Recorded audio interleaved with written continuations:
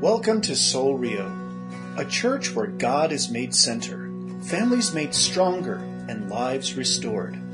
Today's sermon is entitled, The Testament of Jesus, Seeking Wisdom, presented by Pastor Alan Moss on May 21st, 2017.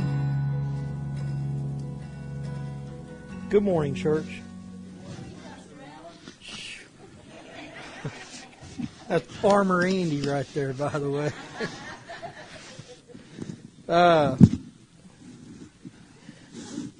Floyd's not here, so we're going to have some fun.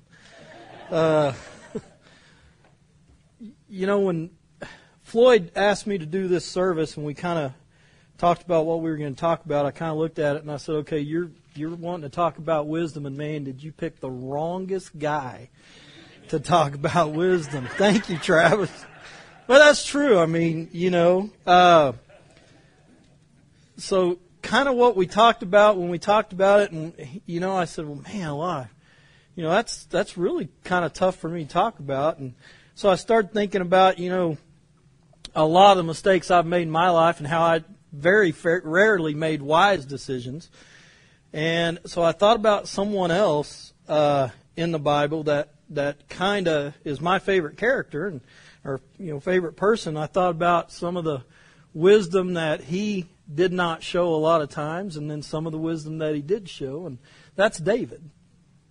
And if you look at David's life, it's kind of cool. Here's a guy that, was a man after God's own heart, according to God, and that's a huge compliment. But when you stop and you think about it, David was a mess up, man. I mean, David sometimes is not considered the smartest guy in the Bible, because of a lot of the things that he did through his life. Some of the choices he made, some of the decisions that he made, some of the things he did were not the wisest, I guess you would call. So I kind of thought, well, how can he be the model of wisdom? And the more I thought about that, I came to, first thought was, and I want to ask you guys, when you hear the word wisdom, what do you kind of picture in your mind? Because honestly, when I hear somebody say, somebody's wise or wisdom, I think the first thing I picture is kind of an old man with gray hair and a beard. Not you. I'm teasing, right? But that's, you picture that, somebody talking kind of in parables or something, real wise, but somebody that's real old or something, and then of course if you're, younger, you kind of think of Yoda, a little short green guy that's real wise, so you kind of picture different wisdom, kind of that way, and that's kind of what I did. I said, man alive, when I think of wisdom, that's kind of what I think about. But then as I studied, 1 Kings, and that's where we're going to be at, by the way, 1 Kings chapter 1, if you want to turn there. We're not going to read a whole lot of it because it is a long chapter, and honestly, I can't pronounce half the names in it. So we're not going to do that. But we are going to talk about what happens in this chapter and how it applies to wisdom. Because we're going to see something in David, that really points to how really wise he really was. Even though he made tons and tons and tons of mistakes, he showed great wisdom on one thing, and we'll get to that here in a minute. But the first thing we got to kind of figure out is, where does wisdom come from? Where does wisdom come from? And really there's only one answer, and that's wisdom comes from God. In Psalms 51:6 it says, "Behold, you desire truth in the inward parts, and in the hidden part you will make me to know wisdom." Now that's David saying that. And then later on in Proverbs 2:6 it says, "For the Lord gives wisdom. From His mouth comes knowledge and understanding." So the first thing we got to kind of figure out is wisdom comes from God. That's where true wisdom comes from. And sometimes we just don't hear it. And we don't acknowledge it, and we don't think about it. In 1 Kings chapter 1 and verse 1 it says, "Now King David was old and he was advanced in years, and they put covers on him, but he could not get warm. Now, really what that's telling you, and it's kind of a sad chapter because David is about to die. You know, David actually dies in chapter 2, but now we're seeing kind of the death of King David. You know, a great, great king. But he's about to die. Now, he's really not that old. They estimate he was probably about 70 or so, but the mileage he had on his body, you know, it took a toll. You know, because of the way he lived his life sometimes. Sometimes not very wise. You know, and I kind of thought about, you know, wisdom. Geez, how does that really equate, you know, to people? And for some reason, I went back and I was thinking about for one particular time when, you know, I was a little bit younger and my son was younger, and me and Alex used to love to go fishing. How many like to go fishing? I mean, me and Alex used to love to go fishing. And back home in Oklahoma, we could go pretty much any direction. In about 10 minutes, you'd hit a farm pond. You know, and so you'd just hop out and you'd go fishing. You know, well, there was this cemetery pond. I hope everybody know what a pond is, by the way. I don't know if that's a word used here or not. A pond is like, how would you... Huh? Yeah, it's just a small body of water. It's not a lake. It's kind of smaller. Sometimes you can throw a rock from one side to the other. But there was this cemetery pond where me and Alex had permission to fish on it, and we used to love going fishing there. You know, that was something that we just really enjoyed. But I had a favorite spot. You know, if you have someplace you go a lot, you have this favorite spot. You know, even today when we go out, sometimes we'll go out to Sandia Lakes. I got this favorite spot, you know, and I'm like there when it opens because I don't want anybody to get my spot. You know, and that's kind of what we had in this little cemetery. I had this favorite spot. So one day I remember me and Alex, we went fishing, and, you know, we got some minnows. You know, back there we can use them for bait. So we got some minnows and stuff, you know, and we got our lawn chairs out, and we just set up on the bank one morning, and we started fishing. Not having a whole lot of luck, but it was a lot of fun. And we noticed kind of on the other side, they had this little platform that went out into the water, and there was this older guy up there fishing on it.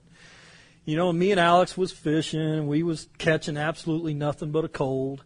You know, we were sitting there, you know, but we noticed that this guy was just bringing them in right and left. You know, about every 5 minutes, he'd bring in another fish. You know, and so we kind of sat there, and Alex kept looking over there, you know, and he kept saying, man, he's bringing in a lot of fish. And I kept saying, well, just be patient. We'll catch some here. It'll be all right. You know, this is my spot, man. You know, so we still waited for a while, nothing. So finally that guy got up, and he left. And as he was leaving, he kind of walked by us. And I don't know whether he was just showing us his stringer of fish or what. But, you know, but he said hello and everything. He said, man, they're really biting over there. I said, oh, yeah, I see that. You know, that's a nice catch of fish right there. You know, so he left. You know, and Alex said, you know, should we go over there? I said, oh, no. This is our spot right here, man. I promise you, we're going to catch something right here. You know, so we waited a little bit longer, you know, and Alex asked again, are you sure we shouldn't go over there? So finally I said, Bubba, if you want to go over there, go. It's okay. You know, so he, of course, man, he just reeled his stuff in and he boogied on over there. And he wasn't over there maybe 5 minutes, and he started bringing in fish. You know, and he hollered at me from over there, and he said, Dad, you got to come over here. And, of course, me being me, I said, no, this is my spot. I promise there's fish here. You know, I was very stubborn. There was no way I was going to leave my spot. Well, he ended up catching about 4 or 5 fish, and I caught absolutely 0. I don't even think I had a bite that day. You know, we get in the car, you know, and he's kind of bragging. You know, he said, man, Dad, you should have came over there. They were really biting and everything. And I kept saying, well, you know, that's good this time, but next time they'll bite in my spot. You know, and I really don't know why I thought about that, but as I was thinking about wisdom, I thought, how unwise was I to be that stubborn? That here was a gift horse in the mouth, basically, but I wasn't wise enough to kind of figure it out. And I started thinking about David. And David really kind of fit that mold. There was a lot of times David was kind of stubborn, and David kind of did what David wanted to do. And as we see here, what's going on in chapter 1 is David is old. David's about to die. And David has a son named Adonijah. And this is probably his oldest remaining son. I don't know how much you know about David's family, but this is for Michelle. It's like a Jerry Springer show. David's family was like a Jerry Springer show. It really was. David had a lot of sons. Now, his oldest son was called Amnon. Now, Amnon was killed by another one of David's sons called Absalom. Now, the reason why Absalom killed Amnon is because Amnon, and this is bad, but he raped Absalom's sister. Now, they were half brothers. So he basically raped his half sister, and Absalom got mad and killed him. So that's two brothers, and they killed one. One killed one. Now, I had a couple of older kids, but we kind of figured they must have died in battle because they're only mentioned one time.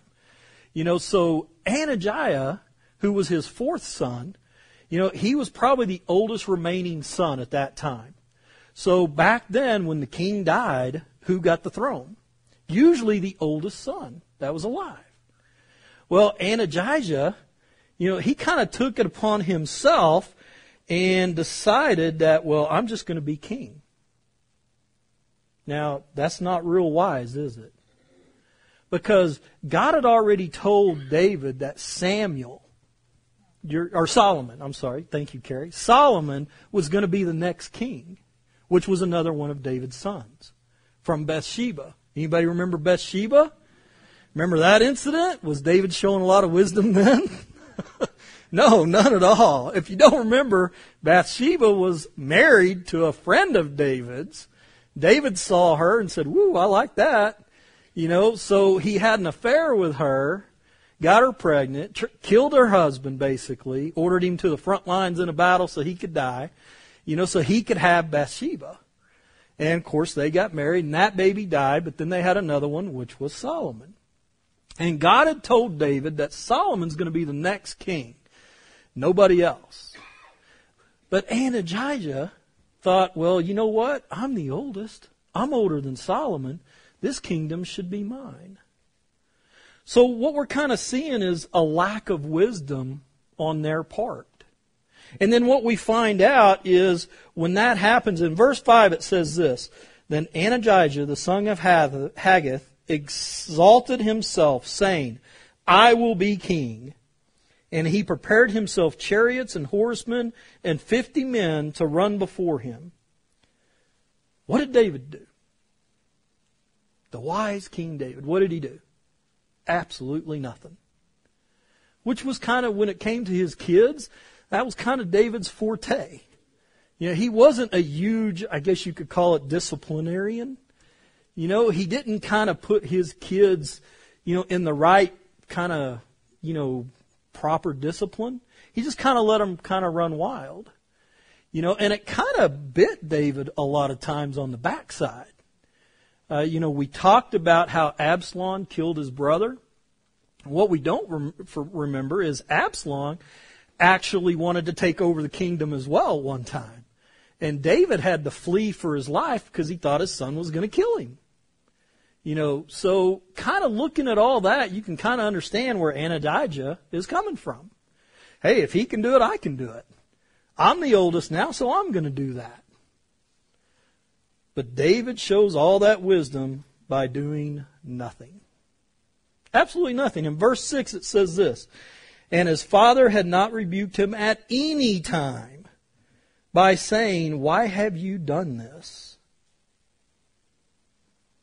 So David lacks wisdom there. He just didn't do anything.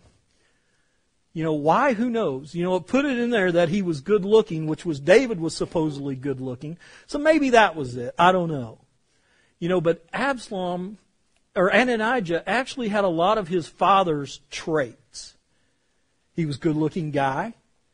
He was a good talker, because he talked a lot of people to go in with him and make him king. But the people he didn't talk into were the people that were loyal to David. So that was a kind of a drop in wisdom on his part. And that's what happens a lot of times. A lot of times we're not wise because we're arrogant. And we kind of equate wisdom to power. We really do. We kind of think that sometimes, to be wise, you have to be super educated. And there is nothing wrong with being educated. But sometimes they don't go hand in hand. You can be extremely book smart, but maybe not be wise. But we kind of picture it that way. We also kind of think wisdom goes with our role in society. Well, if he's super rich, he must be really wise. That's not really true. But that's sometimes the trait that we see right here. See, Ananijah thought, well, I'm the oldest, I'm good looking, I'm rich, the kingdom is mine. So he showed absolutely zero wisdom in trying to get the kingdom. And he thought he had it. Why? Because his father did absolutely nothing. He just kind of, oh, well, okay. Now, whether he didn't want to confront him or not, I don't know. But that's the way David raised most of his kids, was without any kind of discipline or confrontation. And he shows a lack of wisdom right there. But see, David had something that is unique. David had the ability to listen to God. So there's a reason why David was a man after God's own heart. It's because of David's heart. See, no matter what you think about David, no matter how many times he screwed up, and promise you, he messed up a lot. And sometimes he just flat out disobeyed God. But God always kind of seemed to put this shield around David. He's kind of like the kid that, he's got such a strong personality and he's just full of life and he's just always so happy. It's hard to get mad at him sometimes. And that's kind of the way David was. But David had this ability to listen to God. Why? I have no idea. But where did it come from? How did God get through to David? Simple. He used someone. See, a lot of times we shut ourselves off from listening to God. We show that lack of wisdom. God can be telling us like crazy, this is what I want done. Just like he did with David right here. He told David, David, this is who I want to be king. It's going to be this guy right here. Period. What did David do? When Ananijah said, well, I'm going to be king, David said, well, okay. Did nothing. But then we see the wisdom of David. See, sometimes we think wisdom is always us giving advice. But it's really not. See, we actually show more wisdom when we're taking and not giving. See, in verse 11, you kind of see the person that's been in David's life most of his life, kind of like his wisdom advisor that God put there for a reason, and that's Nathan the prophet. See, David was lucky. He had this guy that loved him so much, and that loved God so much, that God put him in David's ear. He always was there to kind of help David. If we remember the deal with Bathsheba, who was it that really kind of told David what you're doing is wrong and that he listened to? It was Nathan. Once again, Nathan comes to the rescue, and he is David's wisdom for David. In verse 11, Nathan, it says here, so Nathan spoke to Bathsheba, the mother of Solomon, saying, have you not heard that Adonijah, the son of Haggith, has become king, and David our Lord does not know it? Come, please, let me now give you advice that you may save your own life and the son of your life, Solomon.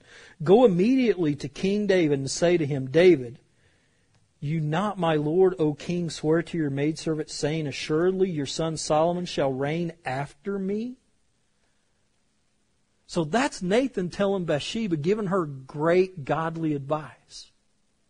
And then we see later on in verse 22, it says, when Bathsheba is talking to David, guess who walks in? It says, just then, while she was still talking with the king, Nathan the prophet also came in. So they told the king, saying, here is Nathan the prophet. And when he came in before the king, he bowed down before the king and his face to the ground.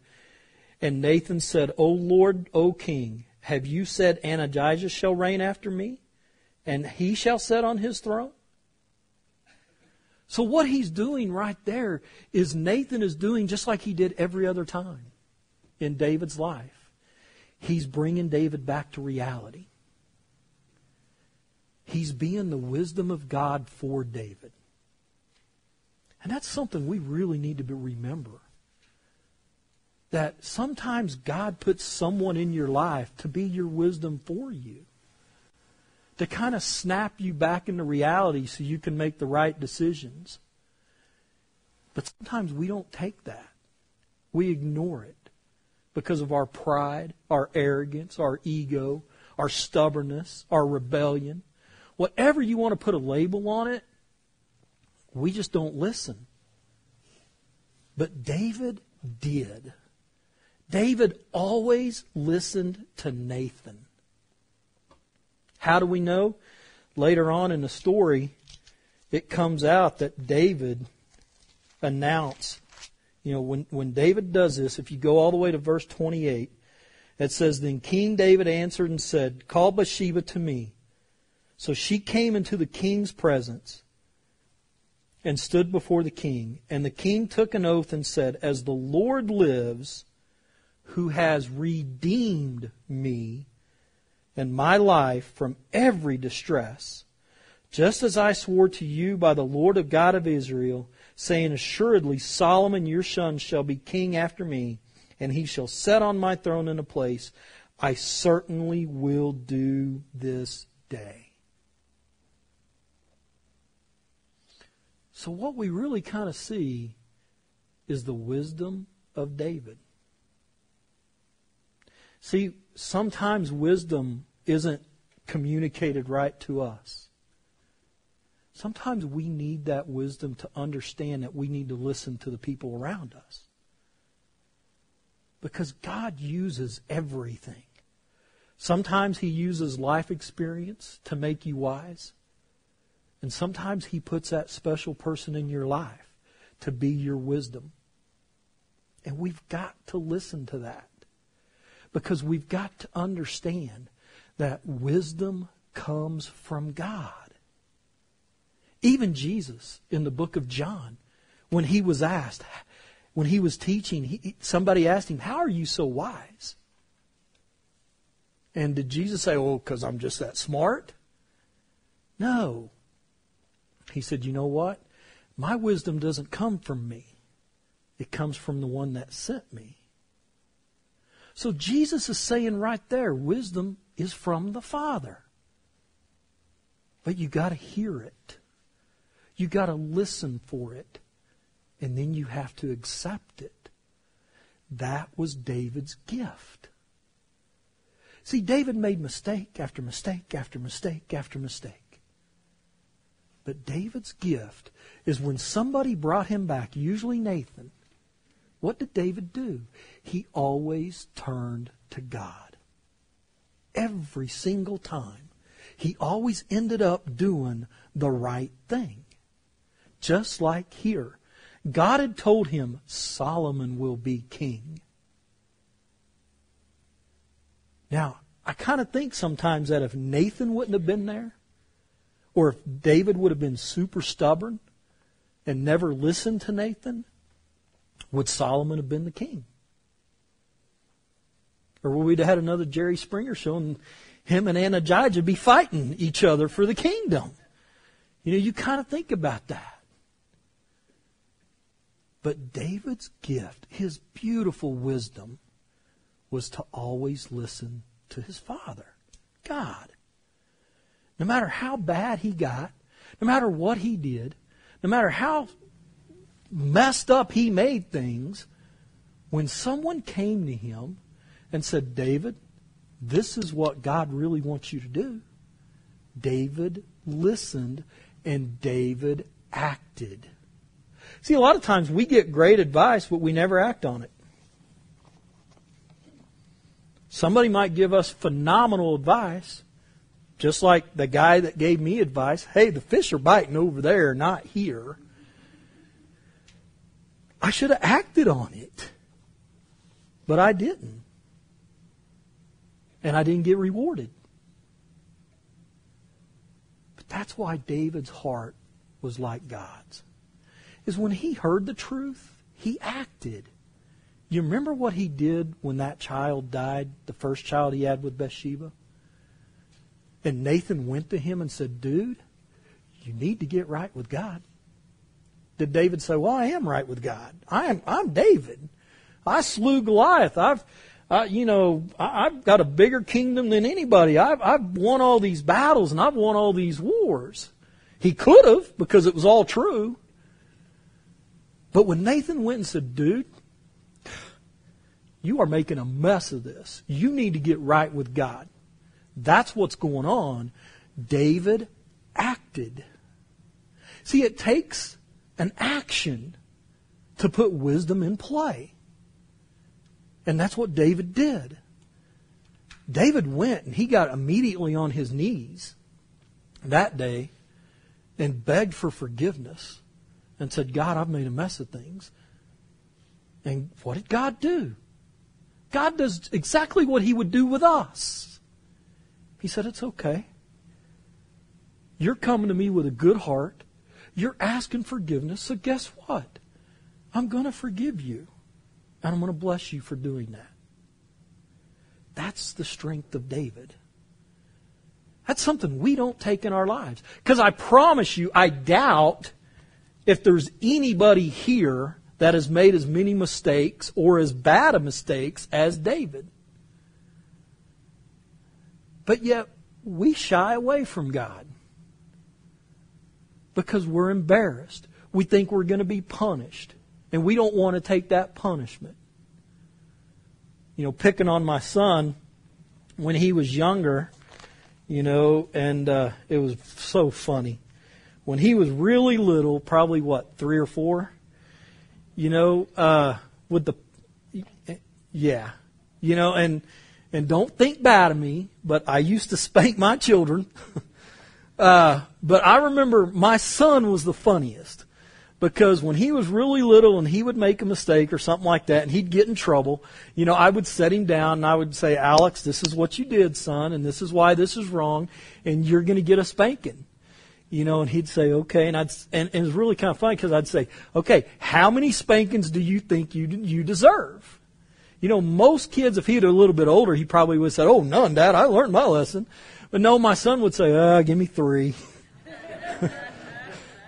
And I don't know if that was his favorite number or if that's how, he liked holding up 3 fingers, but it was almost always, give me 3. And being the father I was, okay. So I'd bust him 3 times. And that went on for a long time, a couple of years until I think he finally got a little older and realized, maybe I need to say 1 or none. But for a while, every time he got in trouble, I'd say, Alex, you're going to have to get a spanking. How many? Give me 3. Okay. And I wore out so many ping pong paddles on his back end. It was something else. But he took his medicine, and I blessed him for it.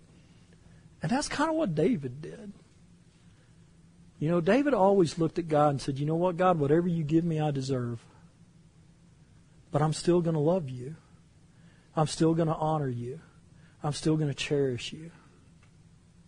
That's wisdom. Because he knew that God would always forgive him. Period. There wasn't a, will God forgive me? Maybe he will, maybe he won't. No. See, I've looked all through this Bible, and I can't find any place that says God will never forgive you. But that's the way we think. We can make the silliest mistake and run away from God. Oh, I've made a mistake. I can't be in God's presence anymore. That's not what God says, is it? Just look at David's life. Did David run away from God? No, never. Every time he messed up, he came right back to God. Somebody would talk to him, and he would say, you know what, you guys are right. I need to get right with God. And he would go, and he would get right with God. And what does God do for us? He says, I will forget your sin. If you come and ask me, it'll be as far as the east is from the west. I will forget, and I'll forgive you. And then I'll bless you. So why are we so afraid of God? Why do we not have the wisdom David had? Probably because we won't listen to that voice in our ear that God has put that person in our life for. Because we're arrogant. We're stubborn. We're stupid. At least I am. I'm honest. I mean, 90% of the time when I mess up, I do the same thing too. I say, well, oh man, God ain't going to forgive me for this. And it's usually something really stupid, that really in the grand scheme of things doesn't mean anything. But yet I hold on to that and I say, oh, God's not going to forgive me for this. And I will pretty much shut off to listening to God. But then God puts somebody in my life that makes a lot of sense. Sometimes I don't know who it's going to be.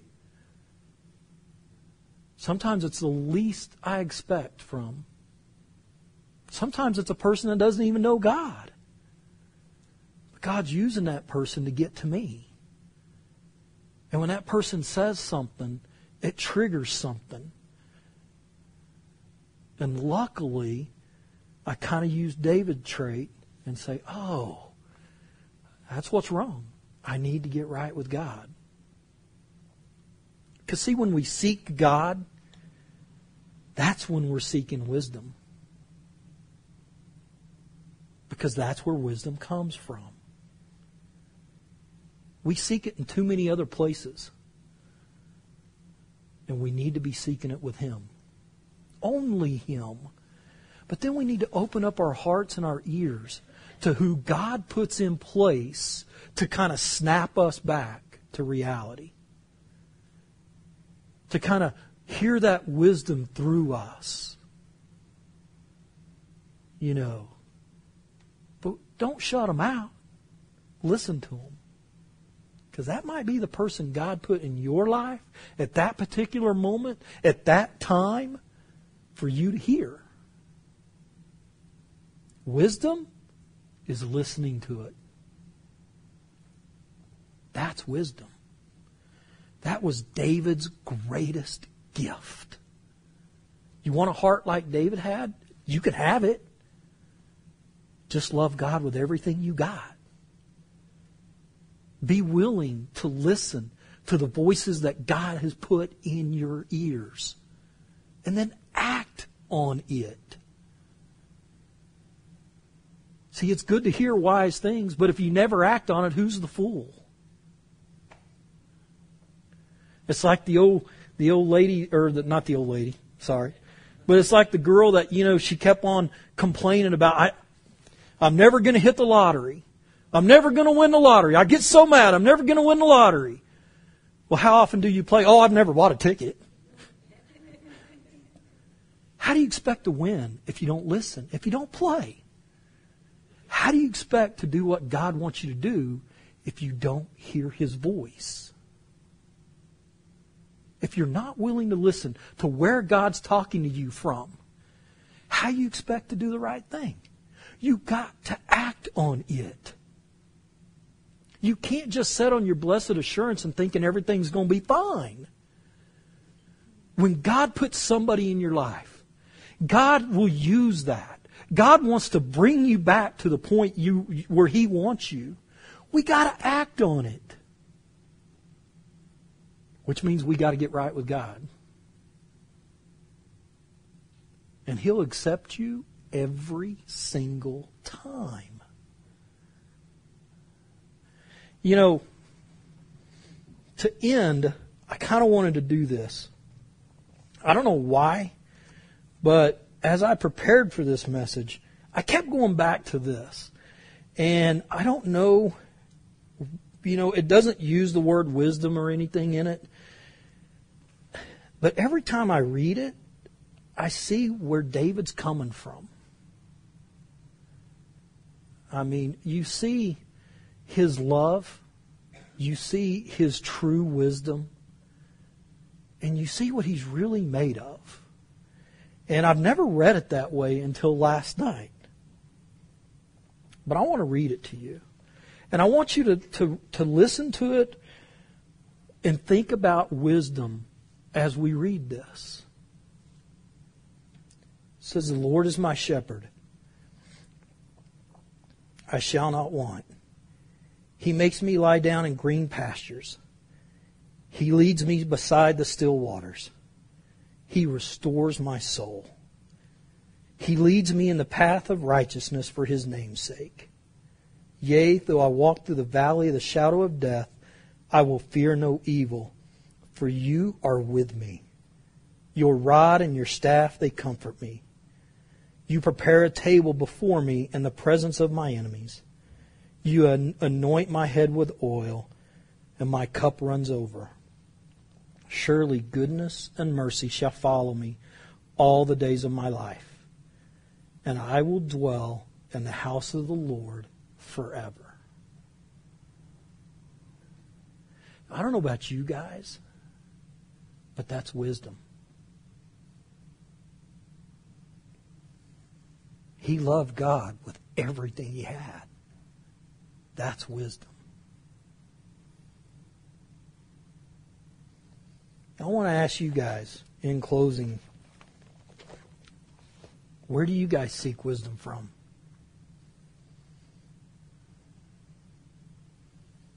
Are we seeking God? Or are we complaining?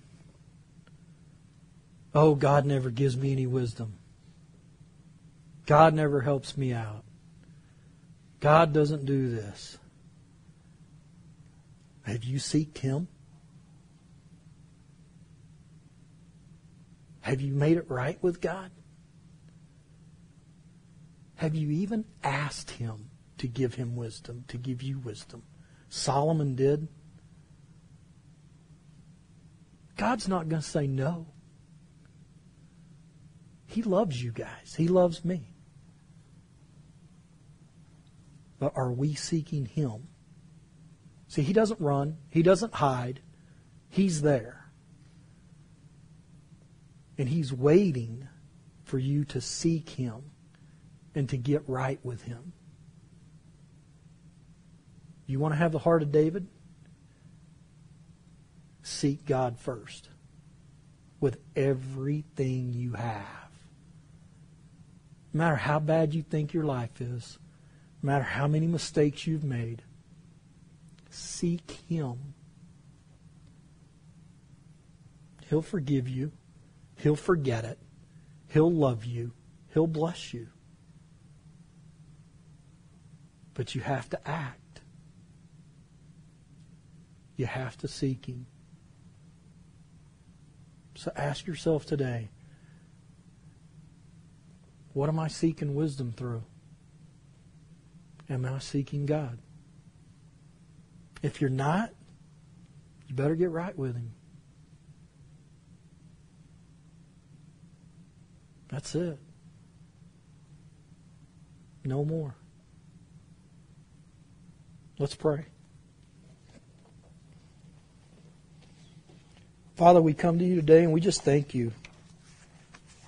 We thank you for giving us examples all through your book on how to seek you, on how much you love us, how much you care for us.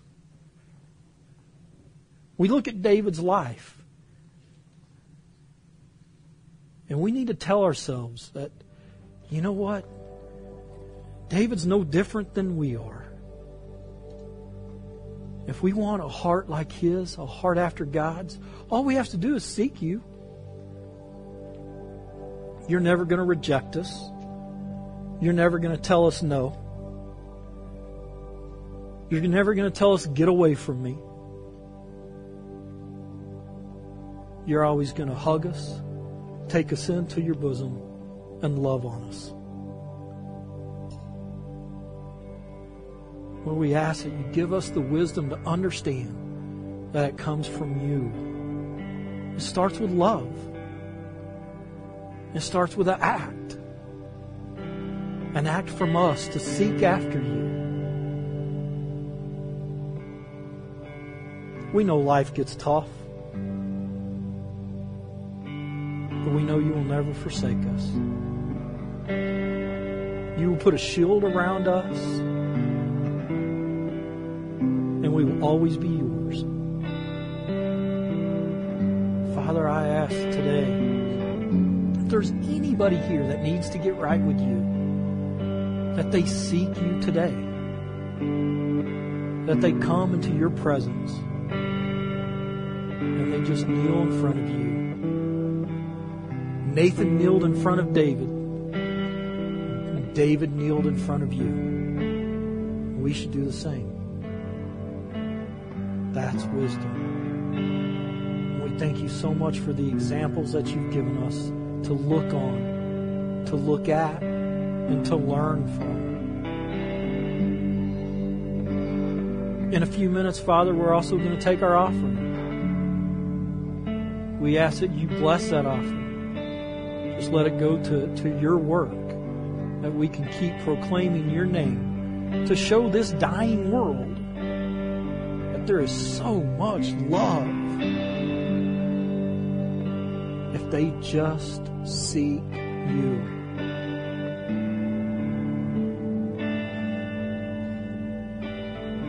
We just thank you, Father. We glorify you. We give you everything in your blessed Son's name who gave his life for us. Amen. Thank you for listening, and we pray you were blessed by today's message. You are invited to worship with us Sunday mornings at 10 a.m. For directions and information about Soul Rio and our weekly events, please visit our website at soulrio.com. You may also contact us by phone at area code 505-792-8737 or email us at info@soulrio.com. At Soul Rio, we're a community of followers of Jesus Christ, committed to live by faith, to be known by love, and to be a voice of hope to our community. We invite you to go with us on this journey.